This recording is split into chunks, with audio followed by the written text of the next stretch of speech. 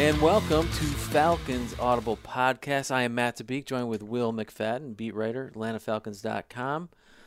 Will, it's been a little while since we sat down together. Last week we had Keanu Neal and Ricardo Allen. How you doing, bud? Disappointed to miss last week. It was a great podcast, though. Got a chance to listen to it. I'm excited to be back. We got a lot of football to cover here before the last preseason game. Yeah, we sure do. There's a lot to wrap our head around. I don't want to spend a ton of time talking about that Redskins game, Jacksonville. But first, let's just quick jump on that Redskins game. What was your main takeaway from that game?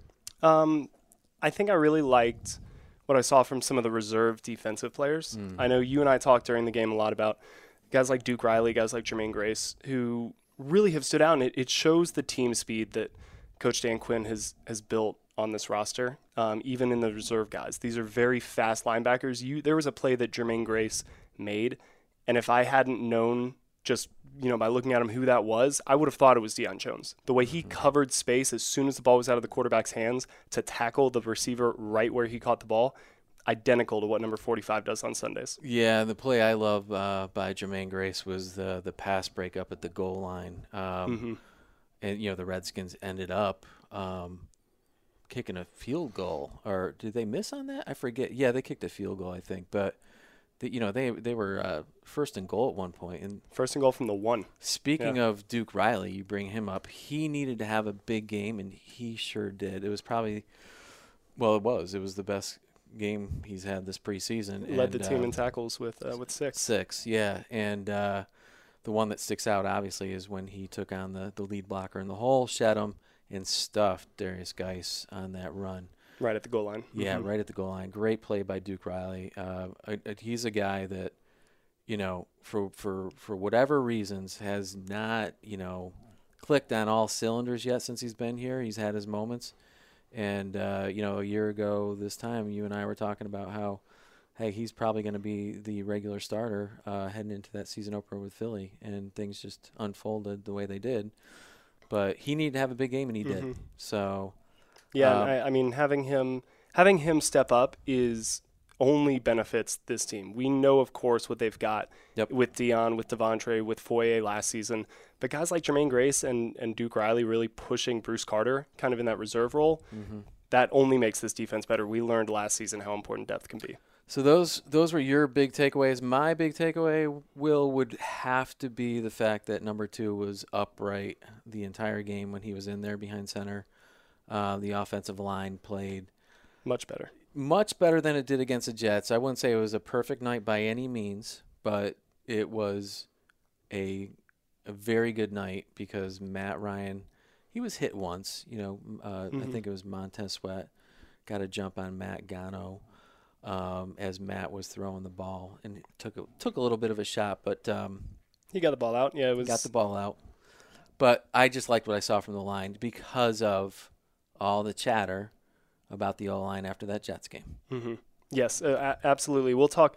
I'll talk a little bit more about Matt Gono later on in the podcast, but he was, really, really good. I went back and rewatched that game, and he stood out to me even more than he had on that first night. And I think he's a really good player who has a lot more upside that he can tap into. If our producer here, Casey Richardson, could go back and play an excerpt from the very first podcast you and I did together, and how I just gushed over Matt Gono heading into camp. I would love that because he is a guy that you and I have talked about, not just recently. Will, he's a guy that we know the Falcons like a whole lot, and he checks all the physical.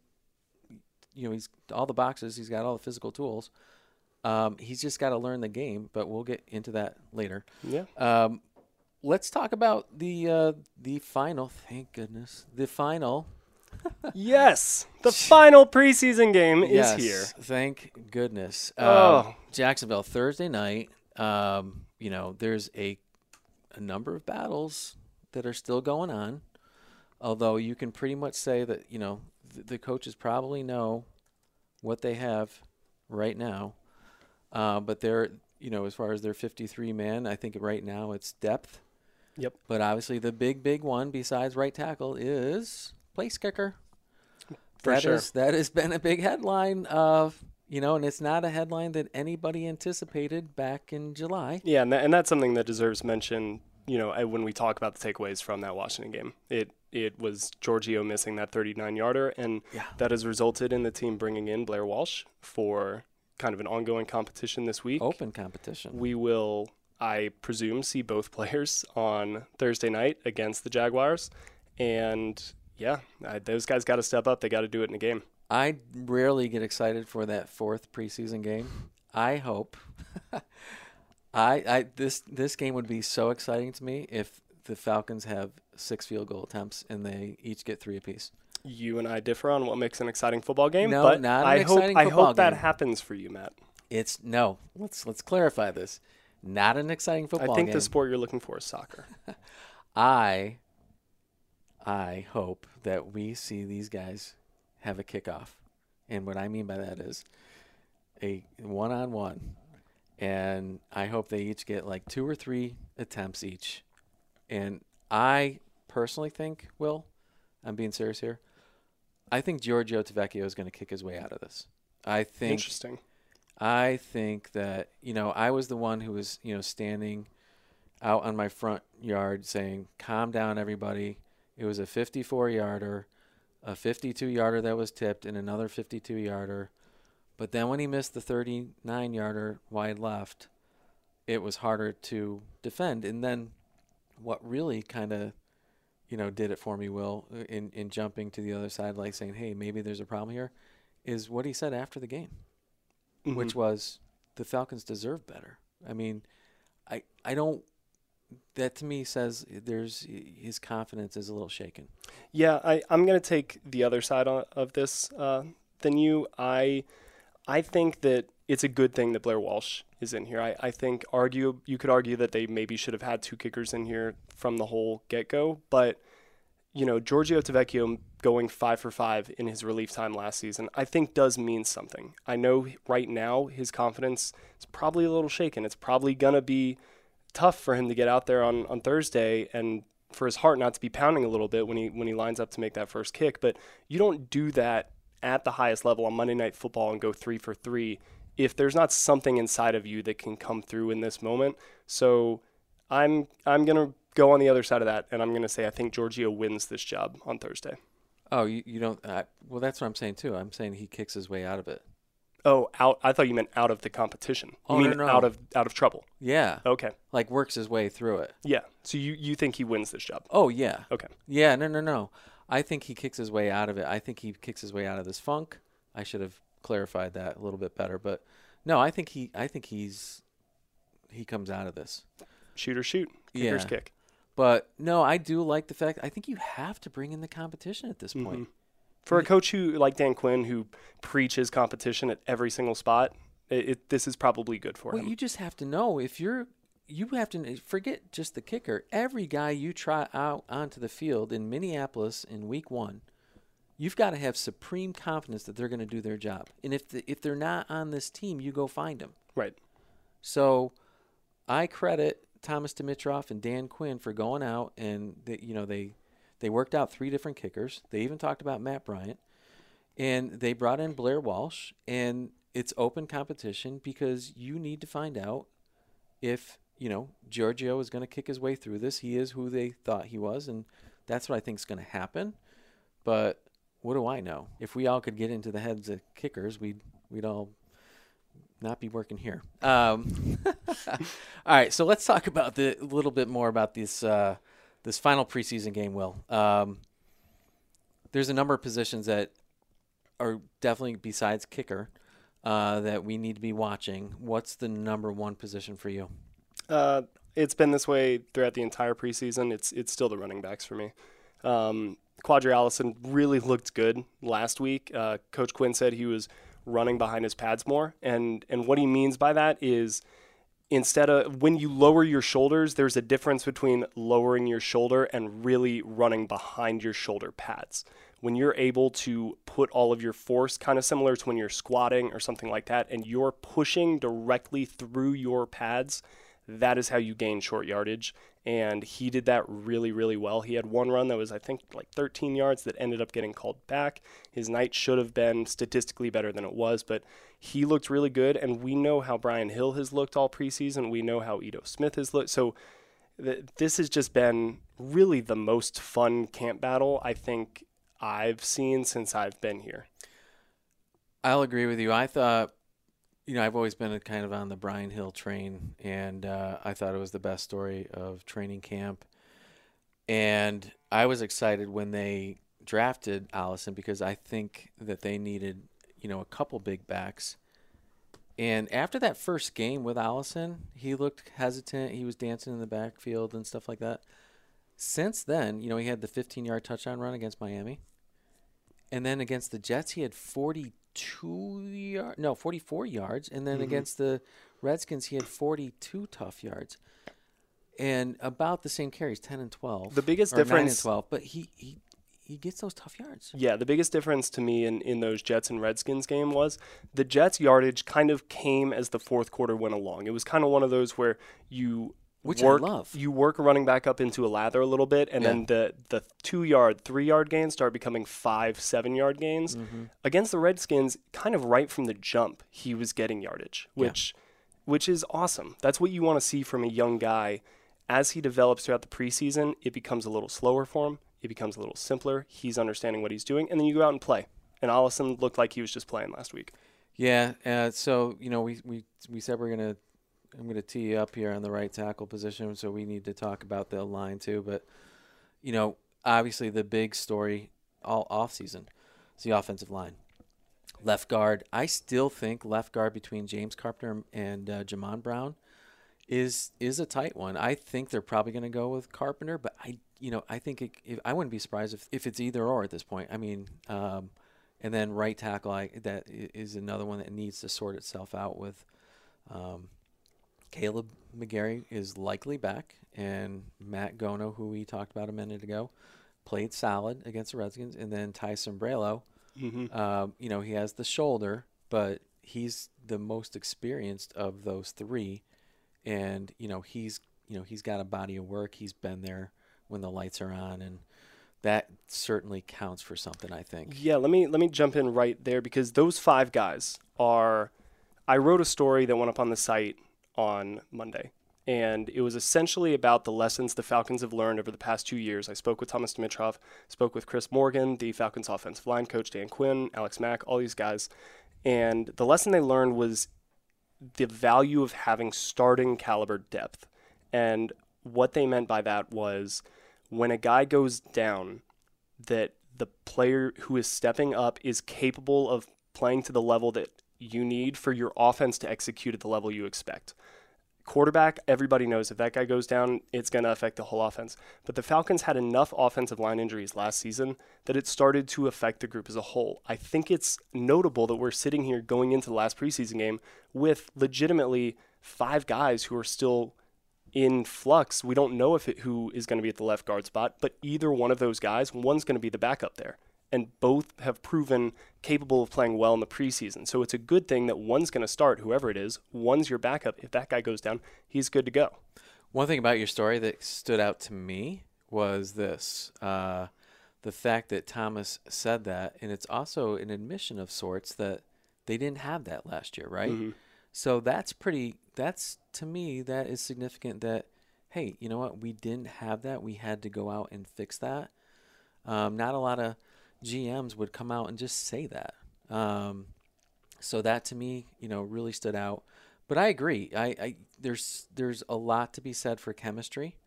But I also remember what Mike Mularkey and specifically what Dirk Cutter said in the offseason too before camp started, which was he pointed out the fact that when they made that Super Bowl run, Will, in 2016, all 5 starters were healthy. But that is the exception. That is not the rule. It doesn't happen a lot. Yeah. There from time to time you hear midway through the season or 3 quarters through the season you'll be watching a game and the analysts will say, yeah, all 5 guys have started every game this season. It's not common. That's why people note it. Right. That said, Dirk Cutter said, chances are there's a really good chance that who we tried out in week 1 won't be the same 3, 4, 5, 6 and weeks that's why later. it's not your top 5 that matter, it's your top 10. Yeah. It's your top 8.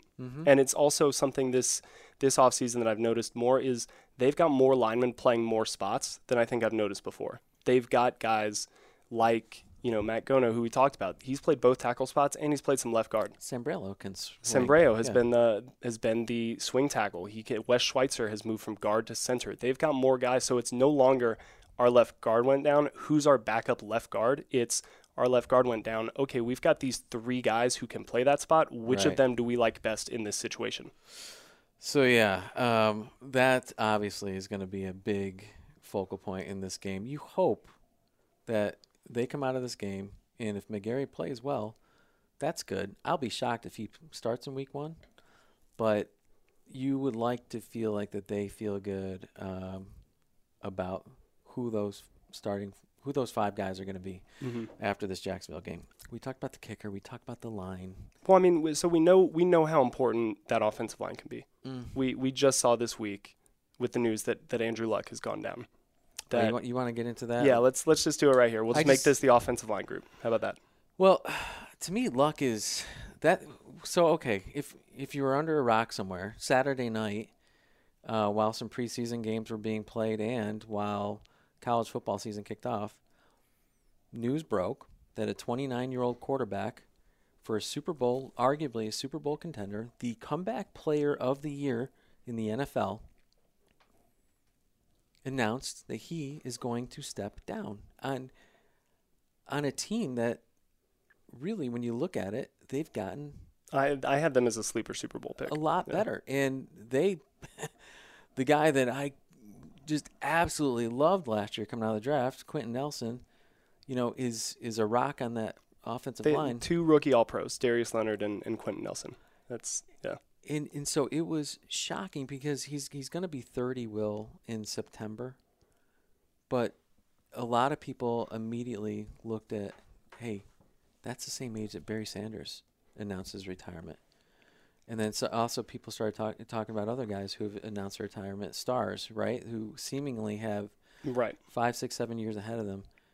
But he could not. He's been in constant pain, he said, for 4 years. Yeah, and you look at the list of injuries. It's ridiculous. It's notable that you just compared, Barry Sanders. Barry Sanders is a running back. Running backs are supposed to take that type of punishment. Your quarterback isn't. The Colts, in neglecting their offensive line or their inability to put a good offensive line in front of Andrew Luck for most of the first part of his career. You just referenced Quentin Nelson. There's a reason Quentin Nelson's such a revelation. It's because he's the first offensive line the Colts have really gotten there who's been a hit. And that really, when I heard that, it made sense to me why the Falcons are so heavily investing in this offensive line. They understand that Matt Ryan's missed 2 games his entire career. He's been hit a lot. You don't find a guy with that type of durability, and that sure as heck doesn't necessarily sustain. Just because he's been healthy throughout his past doesn't mean the next hit isn't going to be the one that causes him to leave the game. And so you have to do everything possible to protect your franchise quarterback because you don't need him walking away from the game at 29. Over the past 3 seasons, the Falcons have allowed the 9th most quarterback hits. Only 3 teams ahead of them on that list, 2 teams ahead of them on that list, the Seahawks and the Eagles, have made the playoffs over that run. Mm-hmm. The rest are teams like the Cardinals, the Browns, the Texans, the 49ers. The Colts are on that list. They made the playoffs last year, but the teams on this list that are getting their quarterback hit over and over and over again, they're not the ones that are able to really find success. And so, to me, the biggest revelation, bar none, this preseason was the performance that Matt Gono had last night. Because a player last week. Okay. Last week, not last night. That type of player who can really come out of nowhere, that you don't have to spend valuable resources acquiring, who you can develop, who is that type of diamond in the rough. And Dan Quinn today said he has rare speed and he has rare strength. Those are 2 great qualities to have in a right tackle or a left tackle who is going to defend your franchise quarterback. And so, as we go into this last preseason game, that's what I'm going to take away from this whole preseason is Matt Gono, his development, but also what he means to a whole revamped offensive line that hopefully will keep Matt Ryan upright more than anybody else in the league this season. Matt Ryan was sacked 42 times last year. And the owner came out and said, I know one thing, that he plays a lot better when he's standing up versus laying down. And when you think about the money that they've invested on that side of the ball with Jake Matthews, with Alex Mack, with Devontae Freeman, and now, what we potentially think here shortly is going to be Julio Jones. Mm-hmm. There's a lot of skill position players on that side of the ball, and not to mention that Matt got his 5-year extension, a year ago. You've got to protect him. And how many times, it's cliche, but how many times do you hear coaches say, games are won and lost up front? You've got to be strong up the middle. And if you can't, no matter how many fantastic skill position players you have, and you know what, I would throw the Falcons trio of receivers with just about any group out there. Certainly among probably the best 3 in the league. You arguably so, yes. And so, but we saw last year, in Matt had put up incredible statistics last year. 35 touchdowns, 9 picks. I mean, that's the thing, right? If he's doing that while he's getting hit, he was the 6th most hit quarterback last season. Imagine what he would do with a clean pocket. But that all said, they won 7 games.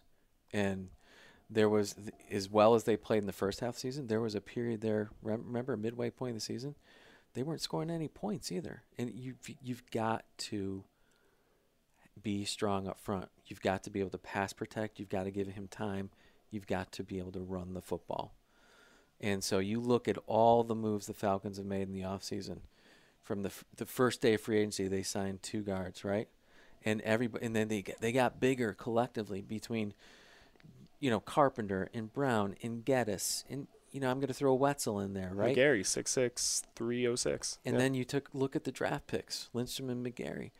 They've added size, and they've also remained athletic. And then you have the rebirth of, maybe that's strong, of Brian Hill, and then you've got Quadri Allison. So, and I might as well throw in Luke Stocker, blocking tight end, who can play in the backfield. These guys are brought in for a reason. They want to be able to run in short yardage. They want to, in crunch time, move the football. Yeah, there were too many times last season where the team needed to pick up 2 yards on a 3rd down late in the game, down 7, and they had to do it, and they couldn't do it. And so, like we said, whether it's keeping Matt Ryan upright or being able to consistently establish balance on offense, which is something we heard Dan Quinn say constantly late last season, was the inability to find balance between the run and the pass. It's clear that informed a lot of what the Atlanta Falcons did this offseason, and I think it's going to pay off this year. I've liked what I've seen from the group. You'd like to think so, and that's why everyone kind of overreacted. Well, reacted the way they did with the Jets game. There was one point where Matt had 11 dropbacks and was hit 8 times, and so it's just you just don't want to see that, and so especially all the talk and investment and everything. So again, there was a lot of reasons why that happened too. You can talk about game planning. You can talk about Greg Williams and the stunts and blitzes. But regardless, it was kind of good that they had that happen and could coach it. And but let's see what happens here against Jacksonville. But last 2-second thought on Andrew Luck. I applaud the guy. He had a lot to play for if you look at it in one way, but then he's also, he's big enough to kind of say, look, I just got married. I have the rest of my life. I want to take care of myself, enjoy myself, and be able to have a family one day and be healthy enough and realize that there's more to life than playing for people that I don't know. And look, I don't want to get into this, but I was disgusted by the fact that the Colts fans booed him going off the field too. But whatever. But I'm done on Andrew Luck. I applaud him. What a tough situation to find out, weeks before your opener that your starting quarterback is gonna retire, but yeah, that's tough. Tough. It must have been just gut wrenching for him and his family in the Colts. But that's them, not us. We got one more game to go. That's in week 3. We'll. Yes, that is huge. Falcons do play Colts week 3. I assume Jacoby Brissett, barring any moves. I mean, that's still a really good roster. They still got talent on a lot of positions. So I mean, there's. Do you follow Jacoby Brissett on Twitter? No, I can't say I do. You might want to. He is an interesting cat. He tweets some weird stuff, and I'll just leave it at that. Well, I don't think you should. It has me really worried. You gotta. Should I follow him or not? No, let's talk about Falcons and let's talk about this roster. So now that we've kind of teed up what to watch, the big story obviously is roster cutdowns. Mm-hmm. That happens after the Jacksonville game. That's really what all this is about. Dan Quinn said early on this week, the focus of this week is really trying to figure out who's on the roster, who's going to be on the practice squad, and then who is going to be available, possibly via other teams. Because he has said that back since April. There's going to be 1,000 new players on the streets after this weekend. That's a lot of potential bodies that you could add. DQ said 1,000, 1,100. He said. Okay. So I thought you said thousands. I was like, that's thousands. A lot of guys. That is a lot of guys. No, don't think it's that many. I don't even know if it's 1,000, but there's going to be a lot of people out there looking for jobs. And if you can bring in somebody, and we've seen people take some Falcons players in the past. Chris Odom, the Packers signed after the 2017 preseason. I mean, it's not uncommon for a team to be keeping an eye on a player on another roster, and if that guy hits the streets, for them to give him a call. So, I mean, there could be some movement. But, yeah, this game we're not really expecting too many starters out there, if any, and it's going to be a lot of competition for a few roster spots. Dan Quinn didn't say there were that many at this point up for grabs. Yeah, and if you're a fan out there thinking that you're going to go the Falcons are going to somehow end up picking up a starting defensive end, a quality guy, that's probably not going to happen, but there's, hey, I don't rule anything out. Maybe somebody makes a trade. Maybe somebody offers a guy. I don't know, but I can't wait for this to end up on a blog site somewhere. No, I'm not saying that's going to happen. But what I am saying is that Dan Quinn said, as part of the player acquisition process, when you get to late August in teams, because they have to sign their draft picks, because young guys beat out some other guys, because of they are making, decisions on long-term contracts with other guys. It's a business. At the end of the day, there's a salary cap, and good players end up finding themselves walking the street and signing with other teams, and some of those guys end up pushing other teams over the top. Yeah, for sure. And one of the things that I asked him about today, because the Falcons, more than most teams, I think, really prize their development. It is guys like Matt Gono, who was on the active roster last year but never saw any game time, never was dressed out for a game because, they thought he was good enough to try to keep him away from other teams who might sign him off of the Falcons practice squad. Right, they didn't want to put him on the practice squad. But when I asked Coach Quinn, are there traits that necessarily he looks for in a development player when he's looking at this group of guys who he's going to have to say goodbye to some of them? What stands out about a couple that makes him want to say, I can invest in you, you're worth developing? And what he said was, you really look for the guys who look like they do belong in the NFL, who maybe just don't have that refinement yet, but guys who are strong enough and fast enough. If you don't have that baseline, and I mean, that seems obvious to say. He said, too, if something weird happens to him, like maybe they had an injury or a setback, or maybe, they end up changing schools, or because of a personal thing, whatever it may be, they're setback and they somehow have slipped off a radar and not gotten the coaching they've maybe needed. Yes, but that's you coach up the skill set, but you can't necessarily coach up the natural traits, right? The speed or the strength, but you can coach up, route running. You can coach up catching. You can coach up hand placement on a block. So when you're looking at guys as fans, when you're watching this last game and you're trying to think, okay, who could stick around? That's maybe a good place to start, is who just looks like from an athletic standpoint they belong out there on the field, because you can coach up a lot of the other stuff. I think that's tough for Joe Fan, but that's what, these scouts get paid to do. I think a lot of people would just look at a guy and say, "Oh, he's big. He must play in the NFL." There's a lot more to it, because there's a lot of big guys that can't move. That all said, I'm rolling out, Will, my roster predictions by position group this week. You've already got a few out, right? Yeah, I rolled out running back and defensive line on Monday. Today I'm rolling out 3. Cornerback and offensive line are out now on AtlantaFalcons.com. And tight ends will be out later today.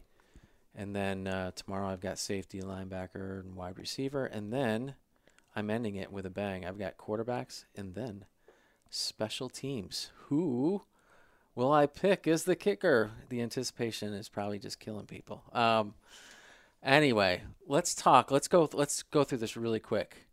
Running back. Any you saw who I put out there. What's your take on it? I like it. I I think have them keeping 4 guys, all 4 running backs. yes, No plus Barner. I'm counting him as a special team. Right. And the team does as well. The team, Dan Quinn has said, if we look at a guy just because he might play running back, we're going to look at him as our returner. So the team does as well. But yes, I think all 4 guys deserve a spot. That nobody has done anything to lose this job. All of them have competed to win it. I'm not saying that they're going to go with 4 guys, but if they did, it would not shock me, because all 4 belong. If they go with 3 for some reason, I'm worried about Brian Hill. Just because he started off strong and he just hasn't had the numbers since, but the coaches know. The coaches know what he brings, but at the same time, too, it's like you got to go by what they do in the game. Moving on to defensive line, these I'm talking about a little differently because they're already out there. Bubble guys with the defensive line, where I kind of parked the car at, Will, was Deidrin Senat, Rashid Hageman,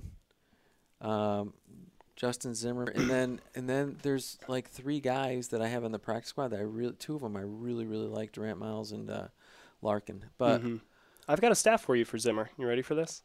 Yeah, hit me with it. He's such a I like that guy. He was the 4th highest graded pass rusher this preseason per PFF.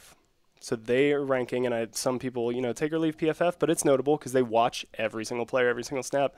He had an 87.7 pass rush grade, and I think that's notable because we've been talking all preseason about how well he's played, and he's kind of underrated. It goes under the radar, a lot of the plays that he makes, but it's pretty notable that PFF is seeing the same thing. It is, and you know what else? You bring that up.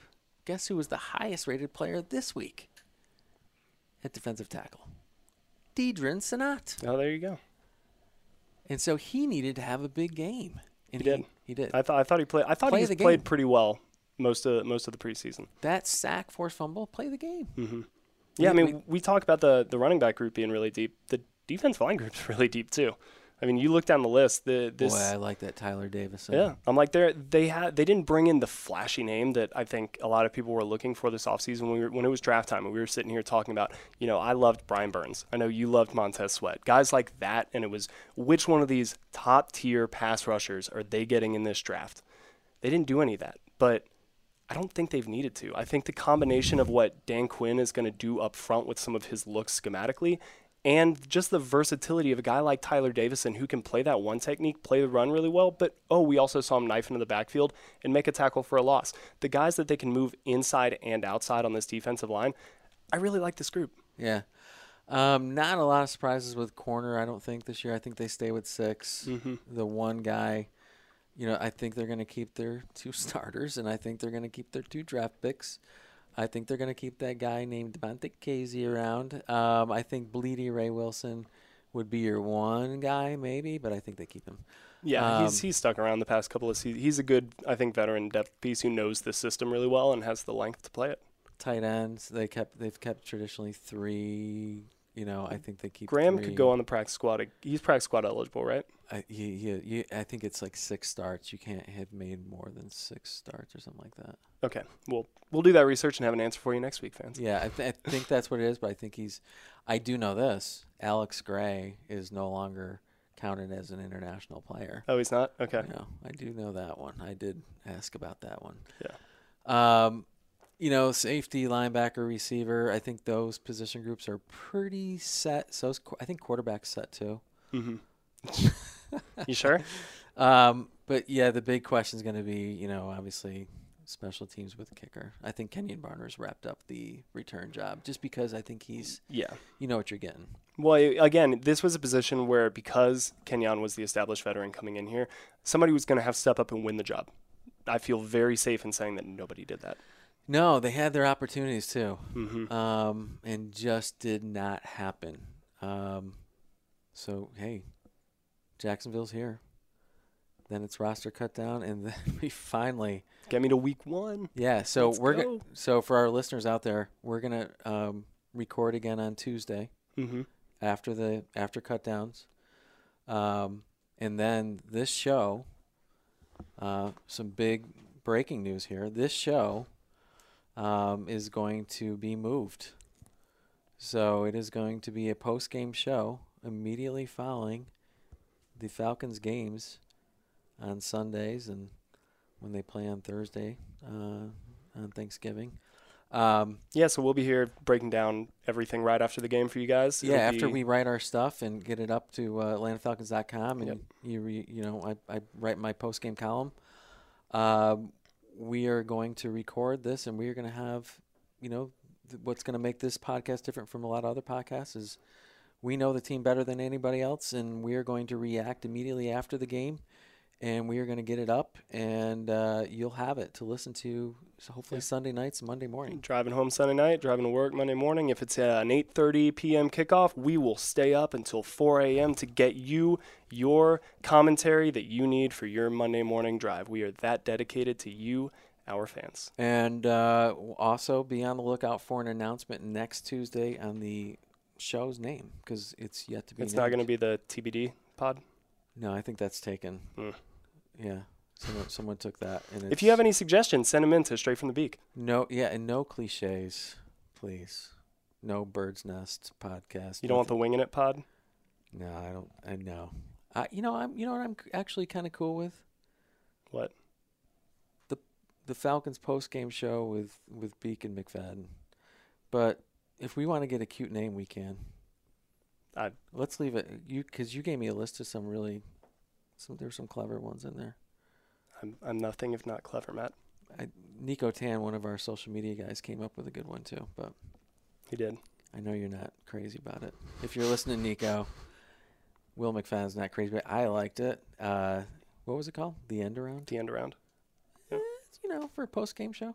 We'll figure it out, and we will have it for you guys. All right, next guys. Well, week. Thanks so much for listening. This was a lot of fun. Thank you, Casey, our producer. Let's pump up the volume on that music, Casey. I love this song. Bye, guys.